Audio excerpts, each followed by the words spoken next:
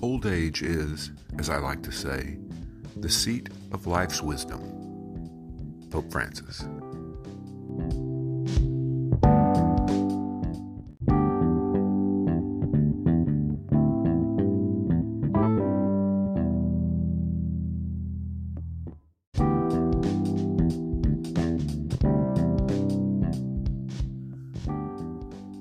Welcome to the Revisionist History Podcast, where we set the historical record straight, no matter who it might offend. I'm Paul, and today is the 85th birthday of Pope Francis, which makes it a perfect time to take a look at a few facts about this history-making Pope, as well as a few great quotes that he's given in his 9 years in the papacy. Let's get started.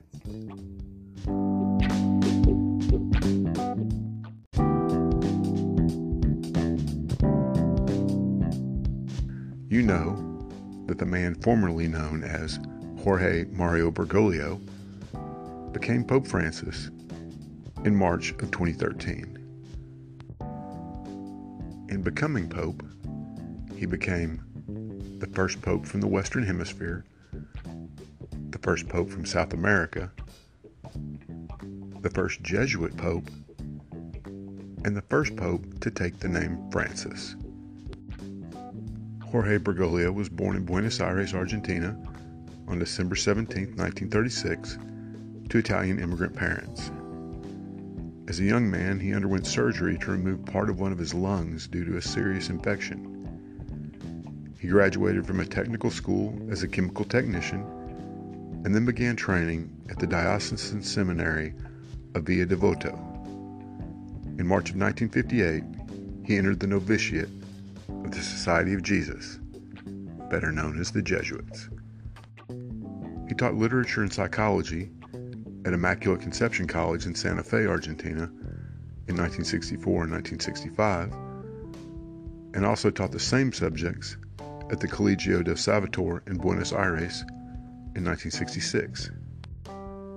He studied theology and received a degree from the Colegio of San Jose from 1967 to 1970, and finished his doctoral thesis in theology in Freiburg, Germany in 1986.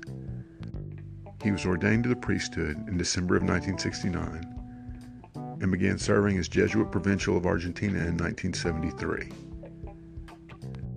In May of 1992, he was named titular Bishop of Auca and Auxiliary Bishop of Buenos Aires.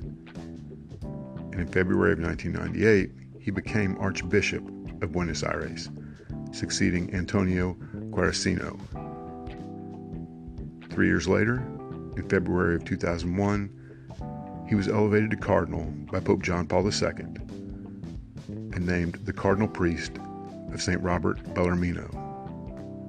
In 2005, he was named the President of the Bishops' Conference of Argentina, and he served in that position for 6 years, until 2011. It has been rumored, though never confirmed, that following John Paul's death in April of 2005, it was Bergoglio who received the second most votes in the papal conclave to Pope Benedict XVI. When he addressed the crowd following his election as Pope, he echoed the words, in many ways, of Pope John Paul II in 1978. The new Pope Francis said, "As you know, the duty of the conclave was to appoint a bishop of Rome. It seems to me that my brother cardinals have chosen one who is from far away. Here I am. I would like to thank you for your embrace." But it was not his words that first made the biggest impression on people. It was his actions.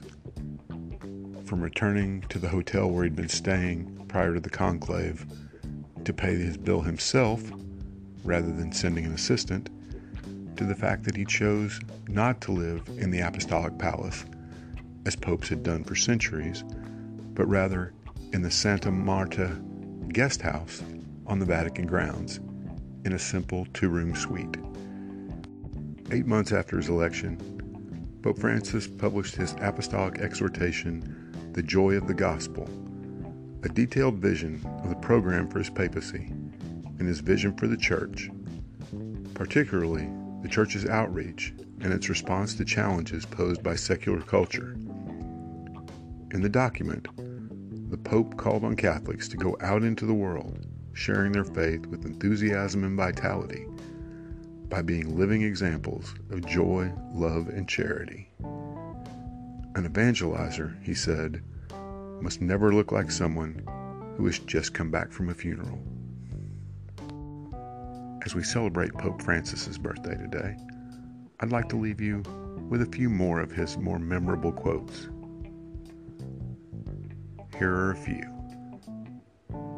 The media only writes about the sinners and the scandals, but that's normal, because a tree that falls makes more noise than a forest that grows.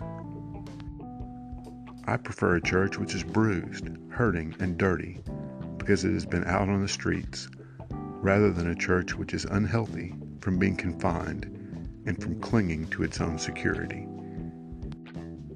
God never tires of forgiving us. We're the ones who tire of seeking His mercy. How can it be that it is not a news item when an elderly homeless person dies of exposure, but it is news when the stock market loses 2 points? Find new ways to spread the word of God to every corner of the world. I am a sinner. This is the most accurate definition. It is not a figure of speech or a literary genre. I am a sinner. The world tells us to seek success, power, and money. God tells us to seek humility, service, and love. And finally, this quote from the Pope, who has made a focal point of his ministry, the care for the poor. A simple lifestyle is good for us, helping us to better share with those in need. Happy birthday, Pope Francis. We'll see you next time.